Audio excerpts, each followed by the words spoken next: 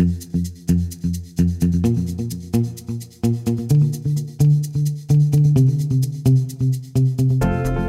to Conscious Curiosity SD, where successful San Diego leaders share their stories of leading beyond profit and are using the influence of business to positively change the companies and communities we all work and live in. I'm your host, Jeff Blanton from Jailbreak Leadership, a unique set of processes that unlock the unlimited passion and potential of your team to create a 10x result in your business. I want to thank our collaborative community of San Diego business organizations, the Better Business Bureau, Conscious Capitalism, Be Local, and Cause San Diego.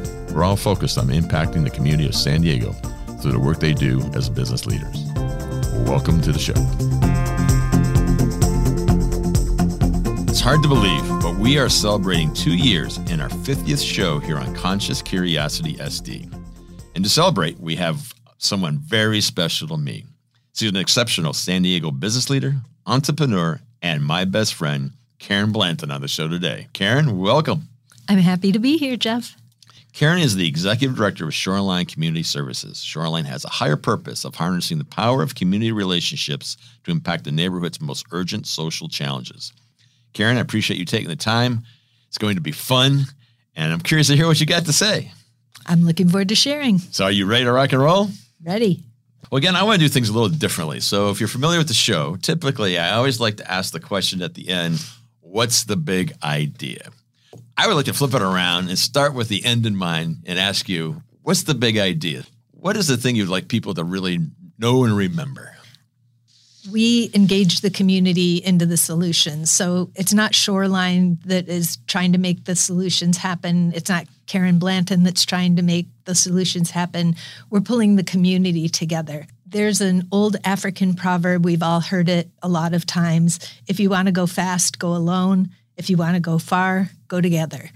I think that would be what I would say is my big idea, that we need each other and we need all of our diversity.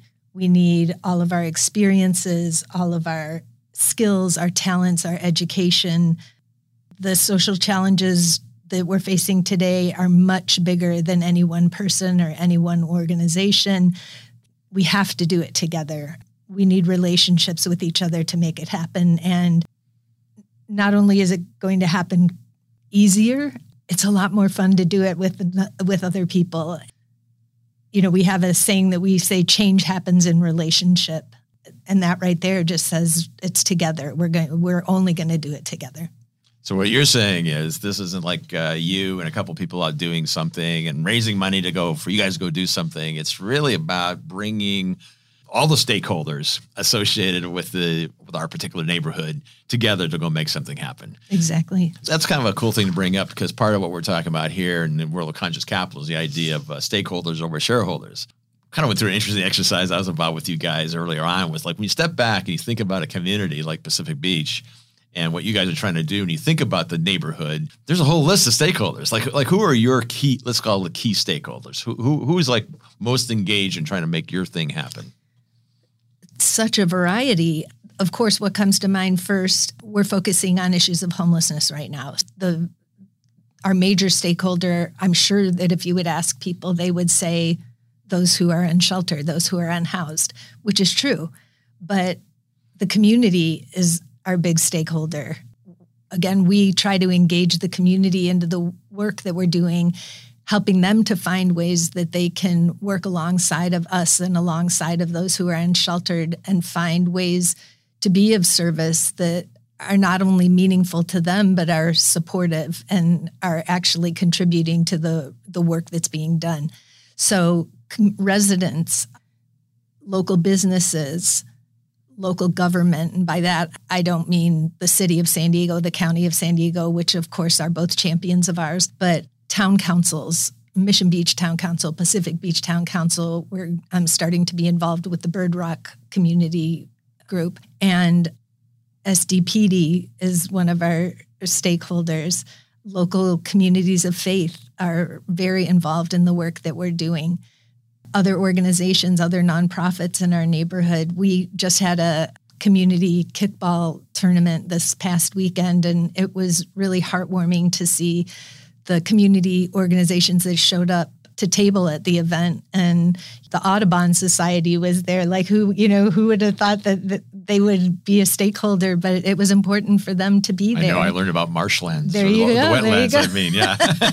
I had some questions I needed to get answered. So. Yeah, it's right by housing organizations and healthcare organizations. So I just thought local churches were there. I just thought it was a great smattering of people that showed up and organizations that showed up, which really showed the diversity and people who care about the issues and want to be a part of the solutions. Well, I love that. So, I mean, really the key stakeholder in your business is the community, all these different people coming together, volunteering, or they're kind of in line of what they do for a business, the police department. How can they show up to be supportive in this? So that's awesome. And I think many companies don't really stop to think about all the stakeholders that they're touching.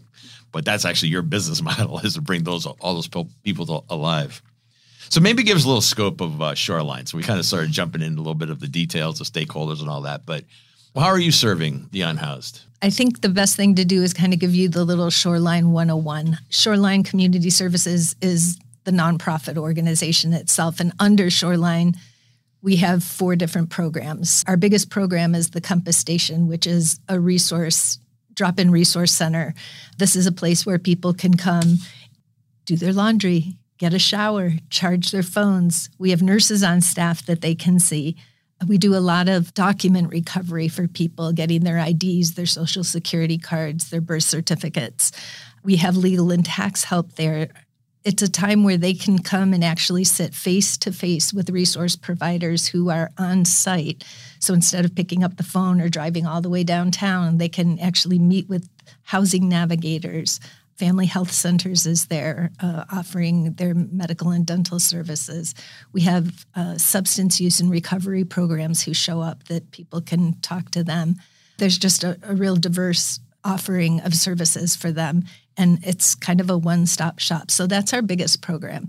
Next to that, we have a volunteer outreach program. There's a certain population of folks who don't come in for services. They don't come in to the Compass Station. They don't come in for the meal services that are offered in the neighborhood.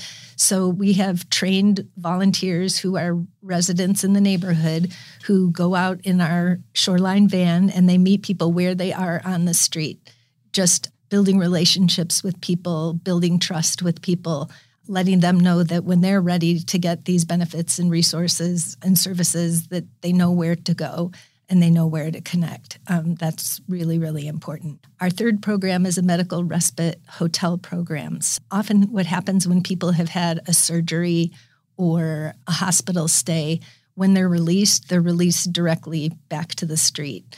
Think about that for a second. You went to the hospital because you're quite ill. You don't just go to the hospital for a hoo-ha's, right? I mean, in fact, you could have some very serious things wrong with you. And you're done. You're out. That's right. And go find a place to sleep on the ground. Right. Wow. I mean, I often think what it feels like if you just have a cold or you have the flu and you just want to be in bed and laying there. Exactly. Imagine.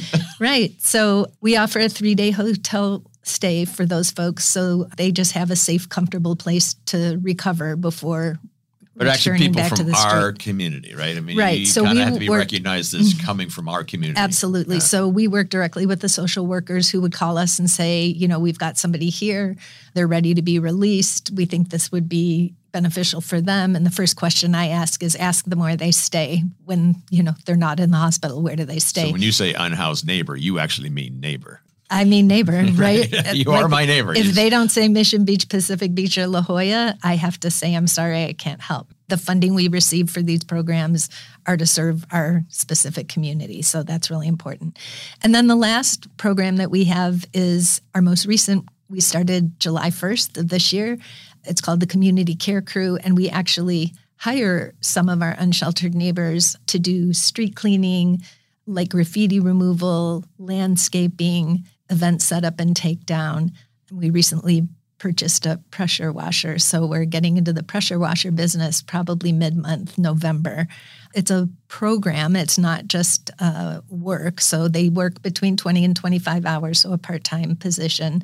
And then they receive case management every week. And then we have a beautiful partnership with the San Diego Workforce Partnership where we connect them to a career navigator. That person is sort of the person who helps them to reinvent themselves if need be. So getting them training in a trade if that's something they're interested in, or just there's some certification programs that through the community colleges, or if they're interested in full-time permanent employment and they need to kind of get up to speed in some different skills, those are the folks that can help them do that. It's a proper program that they're working along with their job. It's not a career for them. This is you're passing through. Exactly. It's a stepping stone. But even share why that's so important, because you can't often get housing unless you're employed. So. Correct. A lot of the stipulation is that you need to pay a portion of the rent. So you do have to have some income. We would say we're working alongside of the system. We're not in the system, and that seems to be working. But when we look at this program, it seems will probably work. And again, we're only 2 or 3 months into this, so we're still kind of collecting our data. But we think what's really going to work is if we get these folks into living wage paying jobs so that they don't have to go through a shelter system or a safe parking lot, that they can stock up on some money. So move directly into housing. And move directly into housing that they're paying for themselves. And so this is a true social enterprise with the idea that this is a self-funded, right? That they go out, the local community, the neighborhood hires you to do work. You get paid a normal wage like anyone else. Looks just like a for-profit. Exactly. Operating underneath your umbrella. That is awesome. So give us a little sense of scope of this thing, just so people kind of understand, like, how many volunteers are associated with making this thing run? Like, how big is the small social enterprise? What are your team? What are you managing on a regular basis? Right now, staff-wise, I have 2 program managers who help run the Compass Station. I have an operations coordinator who does a lot of our grant writing and procedures, operational things.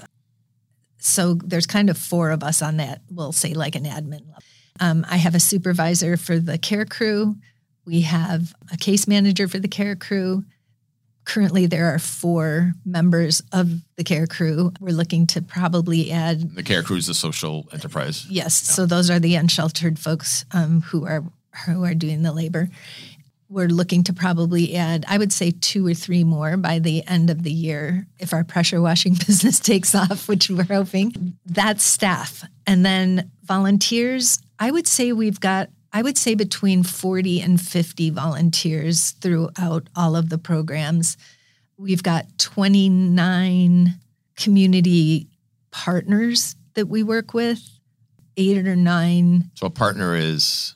Those would be like the local businesses who we count on. That would include our resource providers who show up at the Compass Station. We've got between 8 to 10 faith communities who are also helping us out. Highly engaged. Mm-hmm.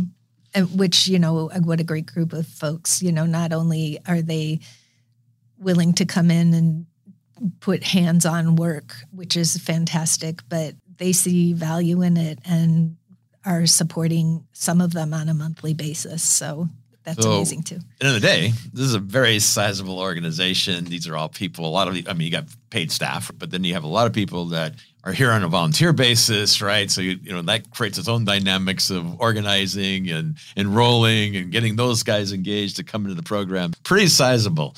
What does the day-to-day life of Caryn Blanton, who's trying to coordinate and run this whole thing, what does that look like? And I bring this up because, and there's always this sense like, well, the nonprofit business folks, they're not really business people. They just run some nonprofit. And I'm sitting there going, you're 10 times the business person I am. What does it look like to run this? What's it take? Wow. Every day looks different, that's for sure.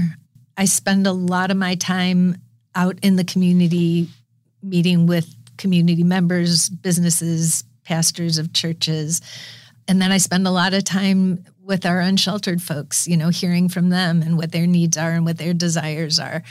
Programming is always shaped by listening to what the community wants. And, as we talked before, we have a lot of stakeholders. So I'm constantly listening to their ideas. We live in a wealthy neighborhood.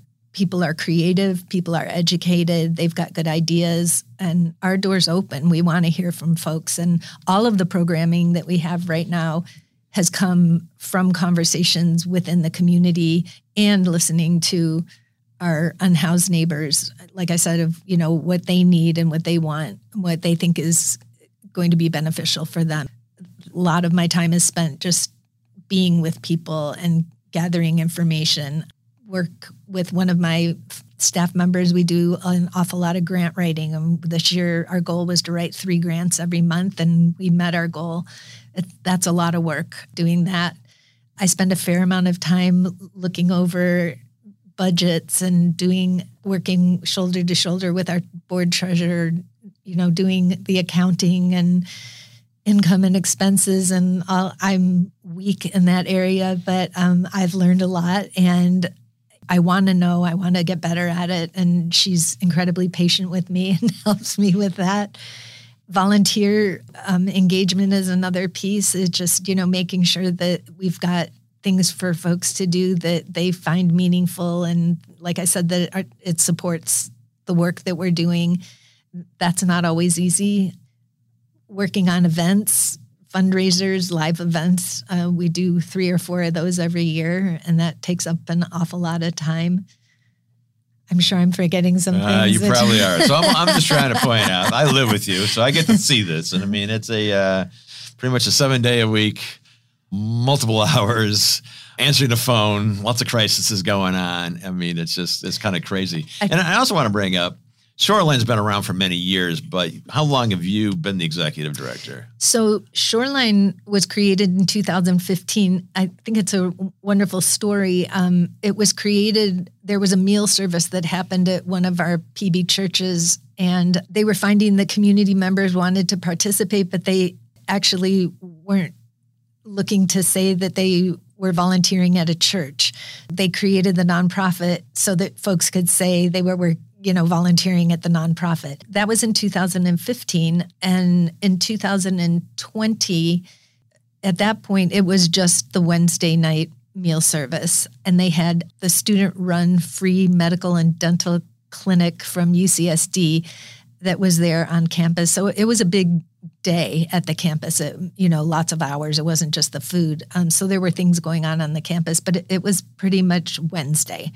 I had an idea. My background is community development, and I had some ideas that I thought it was a beautiful program, but it was a relief service. Feeding people is a relief service. And my background in development, is that next level up of, we can assume people aren't naked and they're not starving. Now what can we do? And I was kind of bringing to the attention of the small group that they were, saying, this isn't solving the problem.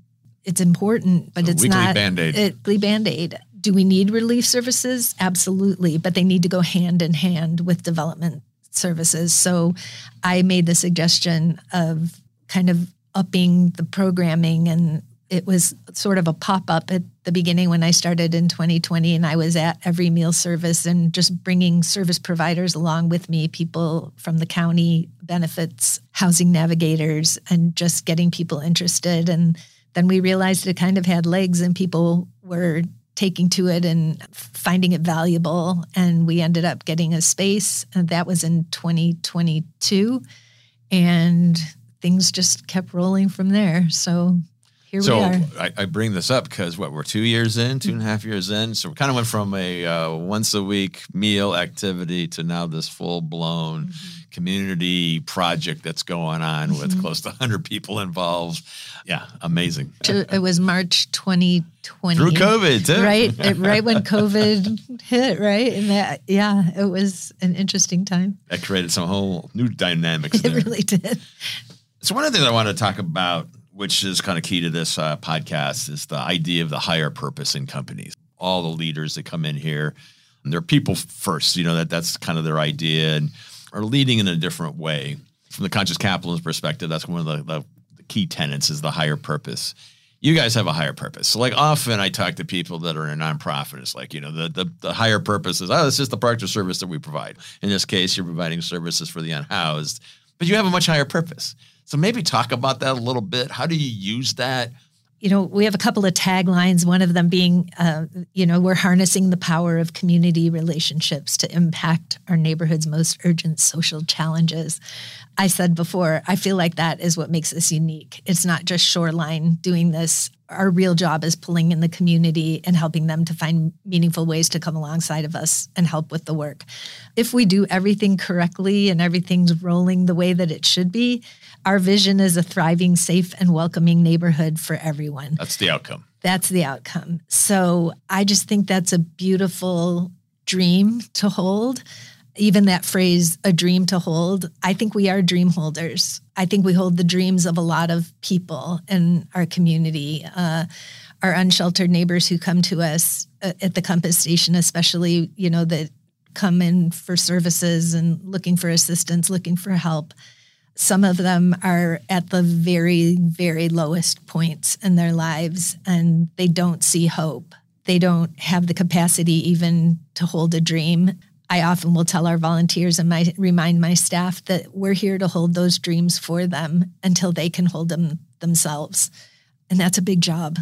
We have to stay a bit light and breezy, and that's not always easy when we're dealing with crisis, people living in crisis. People are in crisis. It's on us to be those dream holders and to be the ones who can look out a little farther down the road and offer that hope and hold that for them, like I said, until they're able to hold on to that themselves. I would say that's a special thing that we can offer that I don't think is offered in a lot of their lives. When people walk in the door in the morning, we often will shout their names out, sort of like, remember Cheers? Like Norm. when Norm. So, these are folks who, most people in our community do not know their names. Most people in the community turn a blind eye to them. They're almost invisible. When they show up and there's smiling people shouting your name and welcoming you into a space, it's probably the only time during the day that that's going to happen. And we can make those little moments something special for them. So how do you use that higher purpose? You were kind of talking, you had a volunteer event here recently, and you were trying to bring that forward because most people, again, get very caught up in the service thinking this is what we're doing. But then meanwhile, you're trying to do something bigger. So maybe share a little bit about that. Like, how do you bring that to life? So we're talking about relationship building here. I mean, that's the main thing. When I think about the relationship building, and I think of my unsheltered neighbors who I see on a day-to-day basis, often the reason that they're in the situation that they're in is because they've lost their relationships. Their relationships are broken. The relationships with their family, with their friends, with themselves even, are just broken. I've heard stories, a drug addict who still has their network of people around them probably isn't going to become homeless. A young woman who's not married and finds herself pregnant, but still has her relationships and her network around her, probably isn't going to become homeless. An LGBTQ youth who comes out to their family and continues in relationship with the family and friends and their networks isn't going to become homeless. But when all of those things happen and the relationships are broken and they're just out floating on their own, that's when things go sideways. It's hard to navigate. Life is hard, and it's just hard to navigate things on your own. So people floating around out there on their own, they're not going to make it. There's, for every person that walks in our door, there's a different unique story that they tell that got them where they are. That's why this is a hard problem to solve, is there's no blanket answer. We have to know people. We have to look them in the eye and sit with them and hear the stories and hear the issues. And that's the relationship building that has to happen, and the trust needs to be built. And that takes time and a lot of effort and a lot of energy from both sides. And that's what makes this such a difficult issue and a difficult problem to solve. So what's the myth that you see? Like, let's give us one. There's probably like 20, but I often find myself sitting with colleagues or whatever, other fellow business people, and And I listen to people say stuff, and I'm like going, and I know a little more than the average Joe because I live with you, and I'm like going, oh man, that's a pretty quick thought about something that probably is a much deeper conversation. That, again, kind of maybe even thinking about who are our audiences is typically successful business leaders. What's like the one thing you would like to say? Here's something that you may be thinking, but probably isn't true. I'll think of two. The first one that comes to mind is, why don't they just get a job? It's really, really hard to be an employee when you don't have a roof over your head. There's so many barriers to employment, things that you might not think about. Where do you store your things if you have a backpack and a bag, where do you you can't bring them to work because then everyone will know that you're unsheltered, right? But you can't leave them in the bush that you slept at last night or just sitting on the beach where you were. So there's that problem. How do you get up on time? You don't sleep out on the street. That's right. Often your watch will fail you or your phone will fail you. So where do you shower at the end of the day when you have had a long day? And that's hard. Working on lack of sleep is really hard. Some folks have pets. You can't bring your pet to work in most places. So it's like childcare, where do you leave your dog? Who's your best friend and your protector? There's just so many barriers to employment. So that's the first one I think of that I often hear. The other one that I hear is that everybody is drug addicted or alcoholics. Our data actually is in line with California data, even San Diego data, city data, and national data, which says about a third of the population seem to be abusing drugs or alcohol and or mentally ill, a third. Again, we do an extensive intake with people when they come in. We do ask those questions, so it's self-diagnosed, but we find it to be about a third too. So it's not everybody. Our folks who are living on the street, it's more accurate to say that they will be victims of a crime than to be the person committing the crime. I think those are interesting myths that are kind of floating around out there. Yeah, one of the things that I think about is that kind of back to this population, you kind of hear what the numbers are and how large they are. And, we live in PB. I mean, it's definitely an issue. And the people you see are the ones that are acting out. They are the ones that are addicted. They're the ones that are really down and out. They are the ones that are having some psychotic issues and all this. And so when people think of homeless, they just all think that's what everyone looks like. And that's not the reality. There's this whole much larger population that's not being seen. Like the guys who work for you. Quite honestly, if they're walking down the street, you wouldn't know they're homeless. I remember one time you hit me up to donate a bike, and we went down to donate this bike, and it was a family of 6 living in a large Suburban, not a van, a Suburban. Again, any of the kids, anyway, you would not have known they're homeless, but somehow they were pulling it off. So I think that for me, that's one of the things that we just kind of look at the worst of the worst and go, oh, that's everybody. And that's not the case. In fact, you can validate this. I think the largest number of people falling into the unhoused world are actually seniors that have worked their whole lives and just can't keep up with what's going on in our economy. We are seeing a great amount of seniors who are falling into homelessness. And these are folks who are on a fixed income. Here in San Diego, it's incredibly expensive and just keeps getting more and more expensive. So as rents are increasing, some folks, I've seen a lot of kind of the slow roll, like they'll give up their apartment and they'll go to a hotel. And then they realize that's probably even more expensive than paying the rent. So they'll move into their vehicle.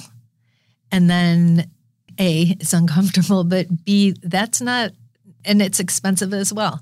And there's nowhere to park. You're not allowed to park. I mean, there are some safe lots that you can access and we can help people do that. But you can't just go park anywhere you want. So then there's tickets and towing. And I've worked with people who have had their vehicle towed and couldn't pay the tow fee to get, to reclaim their vehicle.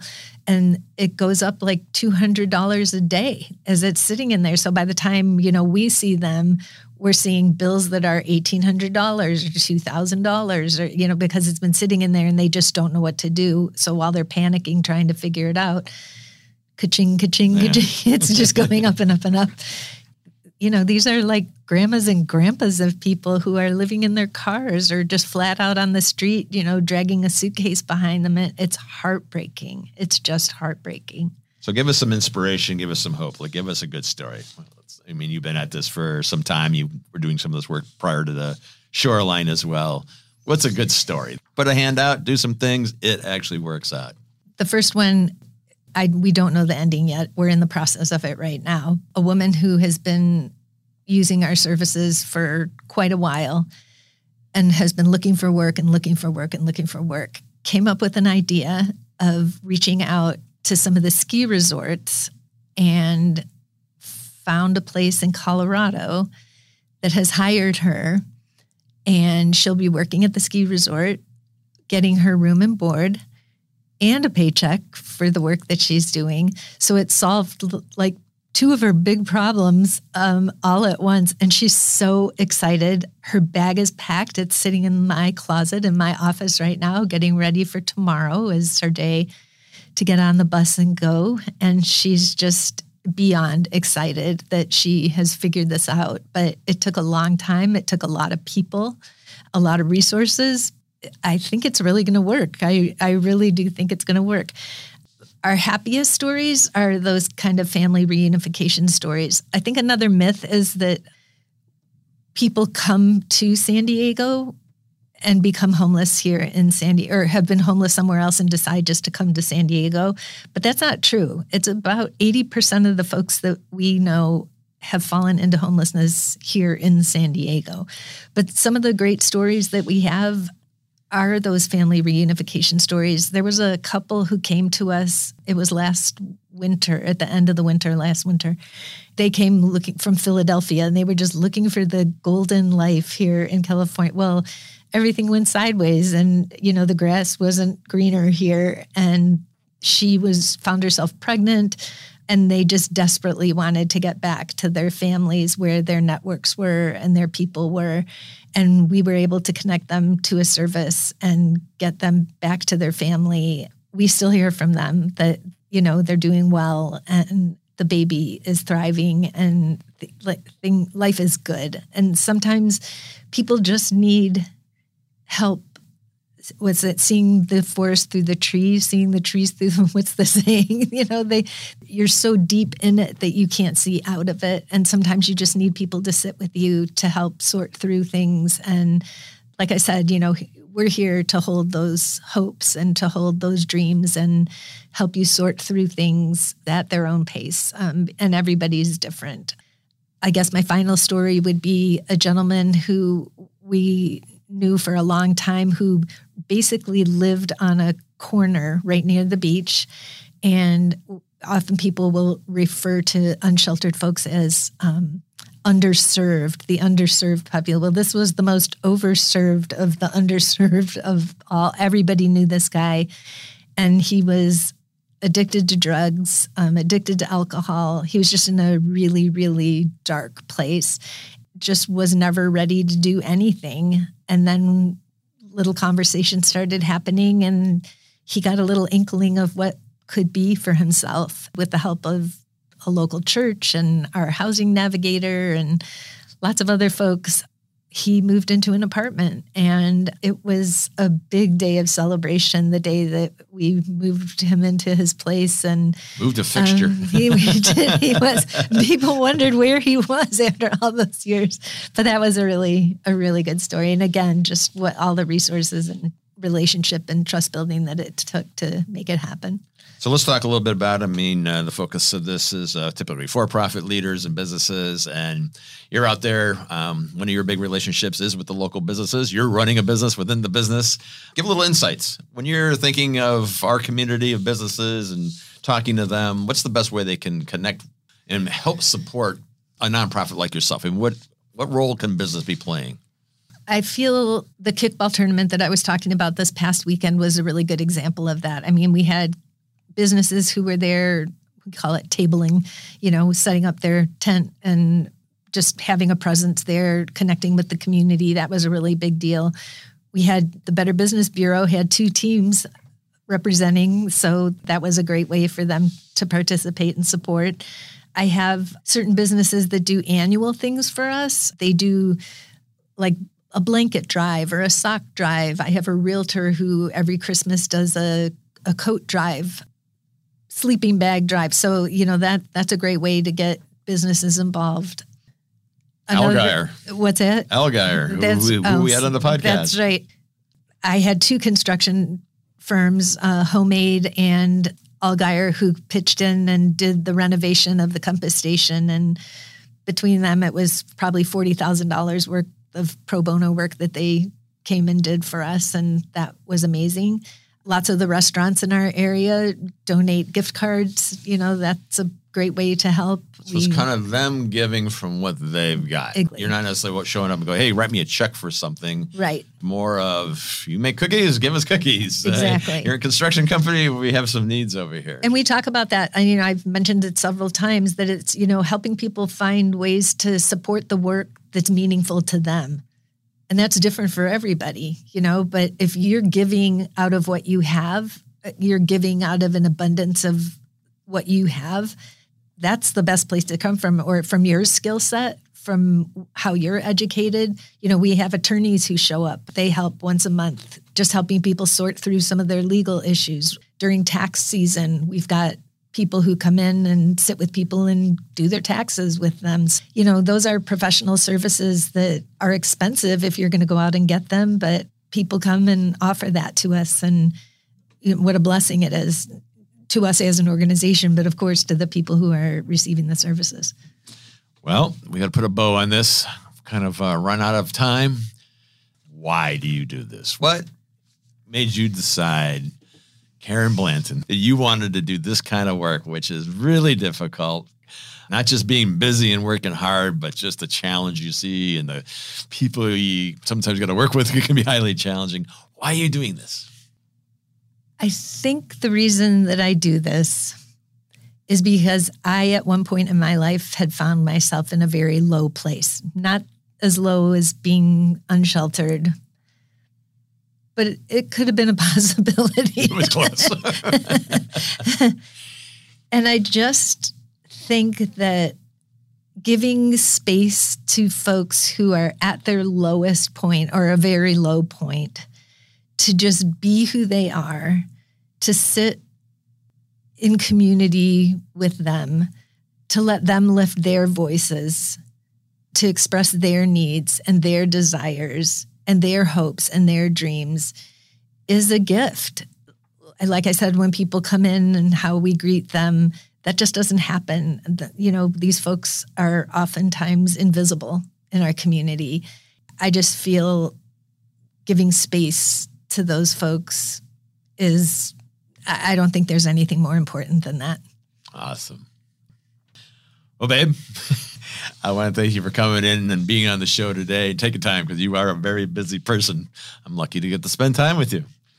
But I also want to thank you for all the amazing work you're doing. I'm always just blown away at how you are contributing to our community, the efforts you put in, the amazing leadership you're always demonstrating. It's just, I'm inspired. I got a tingle just thinking about how lucky I am that I get to spend quality time with you and that you're my partner in this world. So thank you. Thank you very much for being you. Thanks for having me here. Appreciate it. Well, that is our show for today. And if you enjoyed it, please subscribe, comment, and most importantly, share the podcast with a friend. Again, special thanks to our collaborative community of San Diego business organization, the Better Business Bureau, who showed up with 2 kickball teams this weekend, Conscious Capitalism San Diego, Be Local, and Cause San Diego, who are all using the influence of business to positively impact our very own community of San Diego. I'm Jeff Blanton from Jailbreak Leadership saying, until next time, go do what you do. Go do what you do best, for we are all counting on